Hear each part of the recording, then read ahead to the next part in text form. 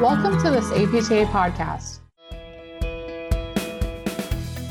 Welcome to PTJ Author Interviews. PTJ Editor-in-Chief Alan Jetty talks with authors about the most interesting and sometimes surprising aspects of their work. And now, Dr. Jetty. I want to welcome listeners to this latest PTJ podcast. This is Alan Jetty. I'm Editor-in-Chief of PTJ.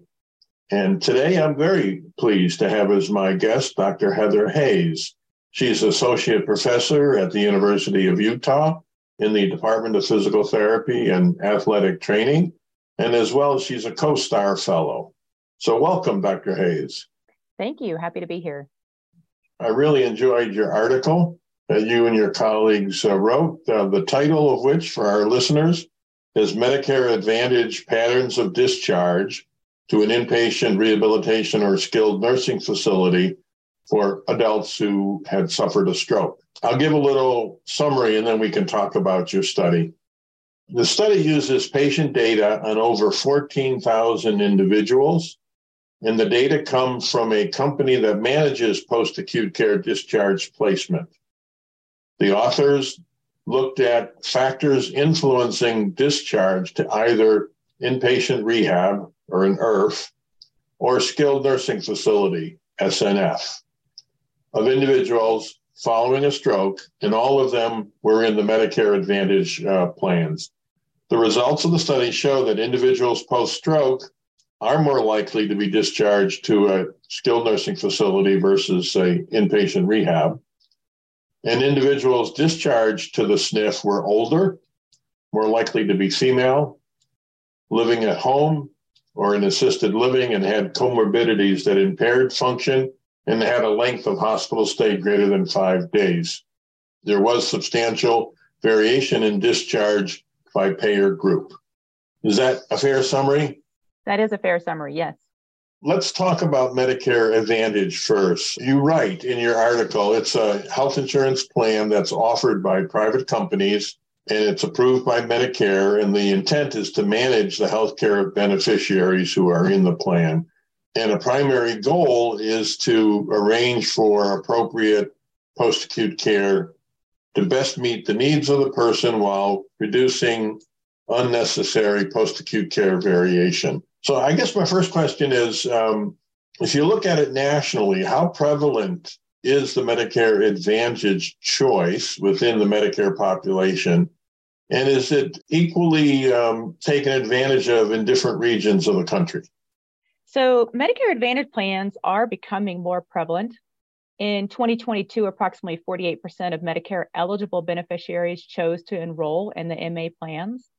And we're seeing this number increase each year. And it's projected in 2032 that 61% of Medicare eligible beneficiaries will be enrolled. So we're continuing to see this increase into Medicare Advantage. And when you ask this from a question about regional availability, there are currently 39 MA plans that individuals can choose from. And so just to kind of let the listeners know, these are companies like United, Humana, Kaiser, Blue Cross Blue Shield, and then several others. So when you think about enrolling in these plans, if you're in a rural area, for example, South Dakota, North Dakota, Wyoming, they have a small enrollment because when we consider the larger areas like Florida, Texas, California, they're going to have a lot more choices for where these plans can go to and who they're contracted with. So it is, I would say, a little bit biased towards urban areas because then you are provided, the companies can then network and contract with these larger hospitals where it's going to be easier to get your services. So right now, I would say it is very prevalent, probably more biased towards the more populated and dense areas with larger healthcare facilities. And it's actually growing as a proportion of the Medicare population. I didn't know that. Yes.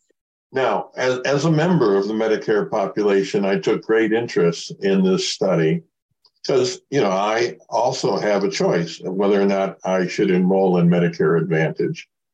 And you point out in the article that, like the case with the uninsured and those on Medicaid, those with Medicare Advantage, as compared to traditional Medicare, are more likely to be discharged to a SNF as compared to an IRF, let's say post-stroke, which is the population you focused on here.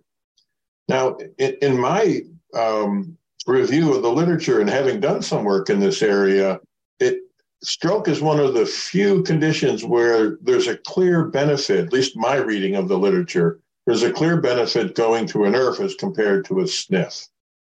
So as an individual in this population, what's the advantage for me as an older individual to choose Medicare Advantage?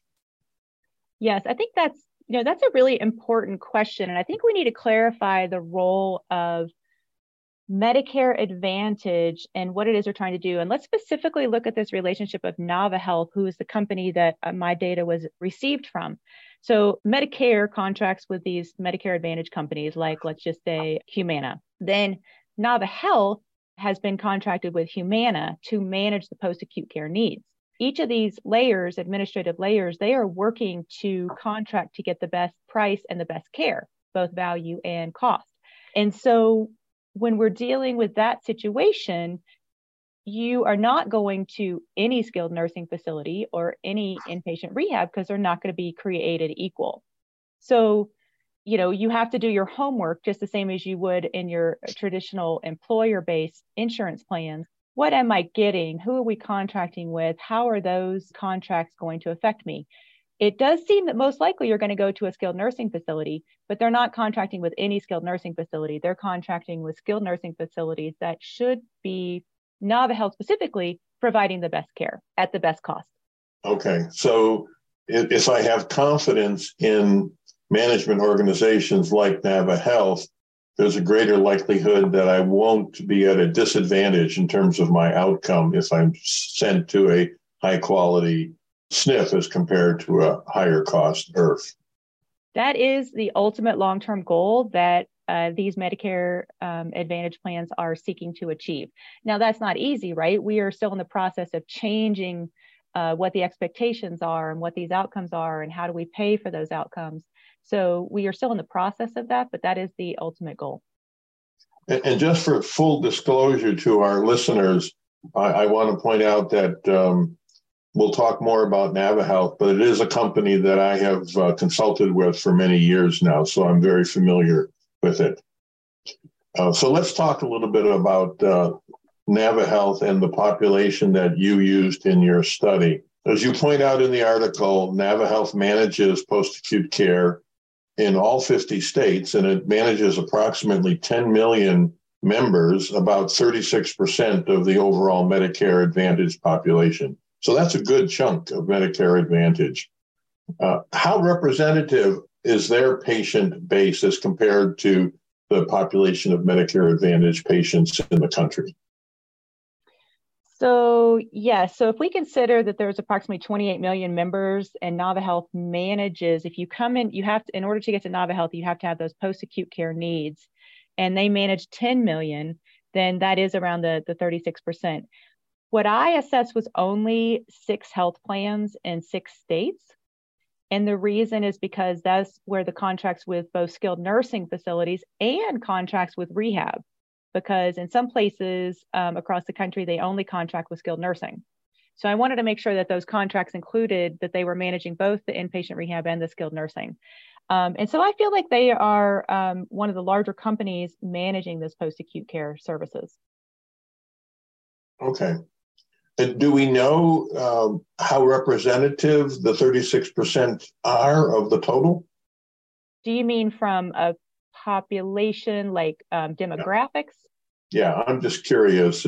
Is there a selection bias in the kinds of patients that end up in the NavaHealth databases compared to the overall Medicare Advantage population?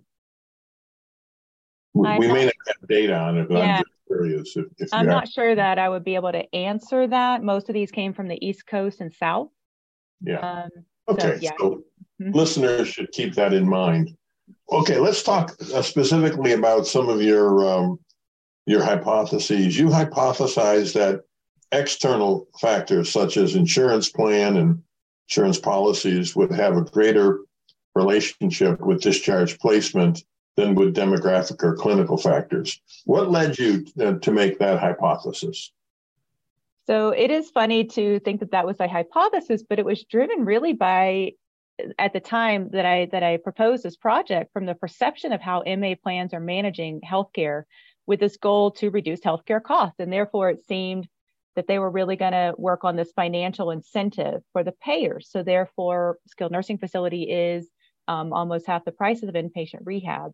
And then if you talk to clinicians, they are often like, oh yeah, if they have Medicare Advantage, we're not even going to try to send them to a rehab.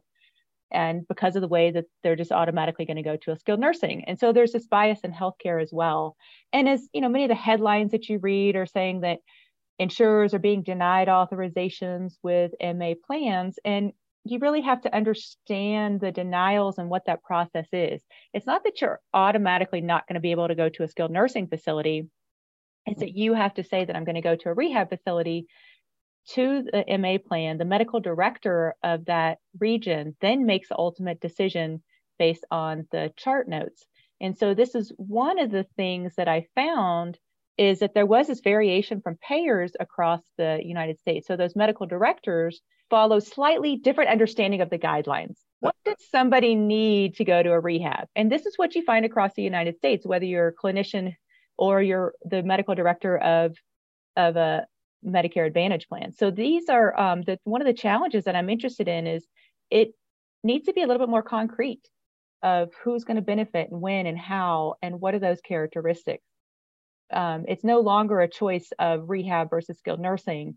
I see it as a choice of what's the best patient, because some patients do need skilled nursing facility, and who's really truly going to benefit and what's the long-term outcomes for these patients.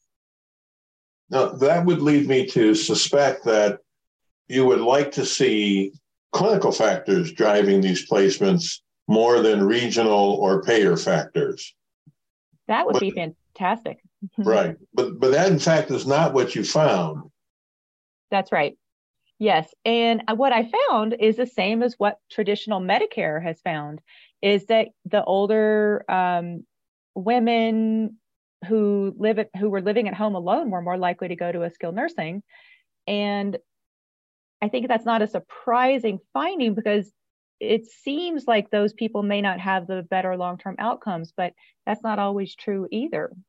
Yeah. So, there's something else that's going on in this decision-making, and there's a lot of individual perceptions of who should go where. I mean, we always typically think that, yes, the younger people, no matter what, need to go to a rehab, but they also may not be the best candidate for a rehab first, so it's not it's not as simple as we think it should be. Now, given the geographic variation and the variation by payer that you found, is it fair to conclude that it suggests that Medicare Advantage is not delivering on what it had tried to promise in its creation to reduce the unwanted variation due to geography and payer and focus more on other factors? Is that fair, or am I being unfair to Medicare Advantage? I think it's an excellent question. And really what we're talking here, these two ideas of spending and then geographic variation, that we wanted, that the whole initiation of the Impact Act was to get those variables changed. But it's not going to happen overnight. Nava Health has focused on improving the quality of these post-acute care services. And that, in one way, that means that we need to move into skilled nursing facilities because they do seem to be cheaper. But if your standards are higher and we get you out of there quicker and can provide the same care, then that's one of the issues. But that's not going to change overnight. So you have to change the system, and then for spending and the quality that you're going to get. And then when we come to the other challenge of regional variation, I cannot say exactly across the United States that regional variation. So why was it, for example, that it appeared that my southern sites seemed to have higher referral to a skilled nursing facility? There's going to be a lot of other factors that come into that, demographic variables potentially, that we really need to investigate more. And it's not going to be a simple fix to change those. Yeah, well, that's fair. Is it correct in my reading of your article that patients who were in an HMO or a PPO that was not related to discharge placement into an IRF or a skilled nursing facility? Yes, I was surprised by that finding as well. But after understanding the details of how these MA plans work, it really just turns out that these contracted sites, compared to whether it's an HMO, health maintenance, or preferred provider, they're still going to send them to their preferred contracts and the contracted sites. So I think that's not the larger factor that was driving this decision. And it did surprise me a little bit, but that would probably be the nature of most HMOs and PPOs, that those would not be different in who they're contracting with. Are you looking at the bottom line in terms of outcomes for these patients? Is that something you're doing in subsequent work? Yes. So the second piece of this, I hope to come out in this year, is looking at, after I match the subjects who went to rehab versus skilled nursing with MA plans, I'm looking at readmissions, function, mortality, and community discharge, kind of those factors that we consider to be potentially better when one goes to a rehab versus a skilled nursing. Yeah, that will speak to some of the questions that I've raised in our discussion today. Yeah. Are you doing it for stroke patients, or are you doing it beyond stroke? So right now, my primary interest has been in stroke, and that's who this population is ischemic stroke. And have you looked at other patient populations in terms of the variation as well as the outcomes, or is your focus really on those who have suffered a stroke? My focus is stroke, but I think there could be some really interesting information coming out when we're talking about the other major populations that come into those tube sites with facilities. Well, Dr. Hayes, I have to say, I was really pleased to see that as a co-star fellow, you began working with such rich data, such as what the NaviHealth company has. I know it's not easy to do that. Mm-hmm. There are a lot of challenges and hurdles to overcome. But, questions such as the ones you're looking at are extremely important. So I congratulate you on this work. It's very well done. Oh, thank you. And thank you for taking the time to talk about it with me. Oh, my pleasure. You can find more APTA podcasts like this one on Apple Podcasts, Google Play, and Spotify, or by visiting apta.org/podcasts. Thanks for listening.